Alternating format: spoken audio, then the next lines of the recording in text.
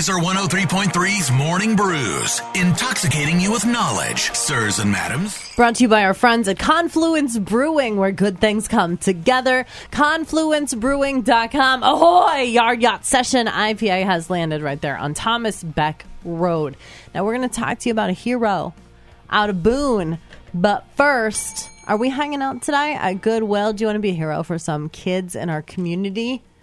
Costumes for kids in full swing. You're going to be out at the Goodwill on Valley West Drive. Yes. It's right there, like Westtown Parkway, Valley West Drive, kind of right there. I'll be there from 4 to 6 today. Now, I will have 20% off coupons that will be good at any Goodwill location. But you have to pick up the coupon from me between 4 and 6 today. And they're good all weekend, too, by the way. It's not like, oh, you have to do it there, but you can. Now, here's the deal. We want to encourage you to shop at Goodwill all weekend long because they are doing a roundup weekend in honor of costumes for kids. So if you get to the register and you round up, so maybe your total is $18.75 for your DIY Halloween costume. You round that up. That's quarter going into costumes for kids, and it adds up. When Wicket did his roundup weekend, he got about $2,500. Right, and I do not expect you at all to come close to that because it's Heather. It's not me. So we're going for $3,000 this weekend. So if you have been thinking, oh, I'm going to do a DIY costume. Maybe you're going to do Wednesday Addams. That's trending again this year. Maybe you have to add something. You're almost done. You got to add a couple more things.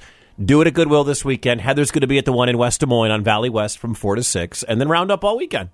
It's going to be a great Let's go. This is it. So I will see you today. It's the final push for costumes for kids this weekend. Melatonin is not...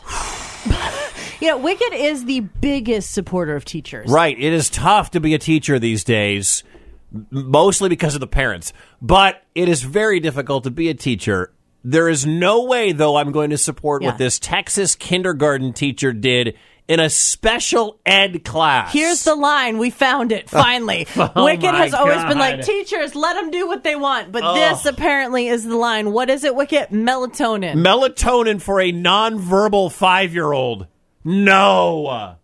Story out of Texas. Apparently a Texas kindergartner came home drowsy, tripping, not able to function as normal. And it's the kid was given melatonin by the teacher, a gummy.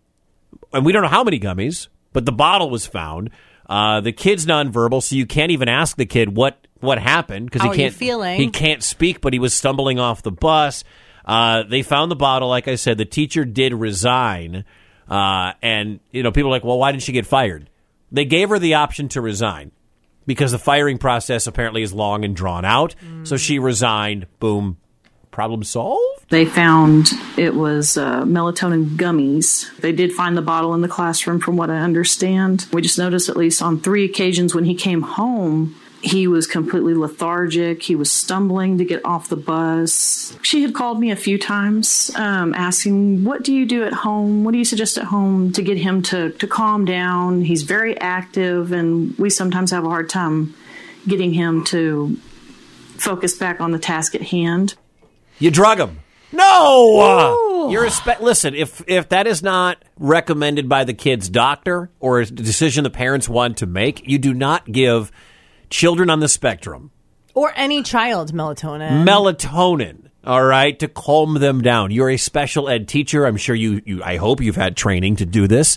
And if not, there should be someone there, a specialist who has had training to deal with kids that have that situation. It's difficult. It sucks. But in no way should you drug kids.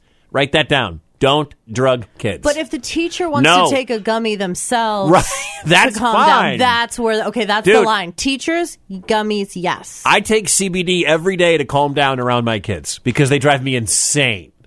But I'm 42. I'm not 5. All right? You don't drug kids. That's horrible. I'm glad she's done. Hopefully she doesn't get a chance to teach in the special ed ever again. Let's talk about a good story. Yes. Hero dog out of Boone.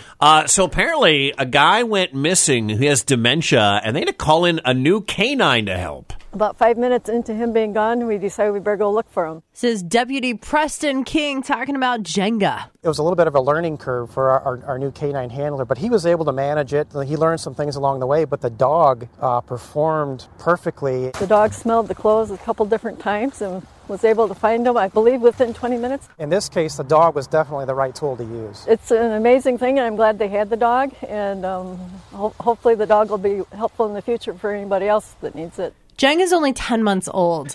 What an overachiever. What can't dogs do? I know. What can't dogs do? But that is a great story. They found 86-year-old Marvin Mansky in the corn, and he was, like you heard, not harmed, just confused, still didn't know where he was, and thank God for that dog. That's awesome. Morning Brews, brought to you by our friends at Confluence Brewing, where good things come together. ConfluenceBrewing.com. Ahoy! Yard Yacht Session IPA has landed right there on Thomas Beck Road.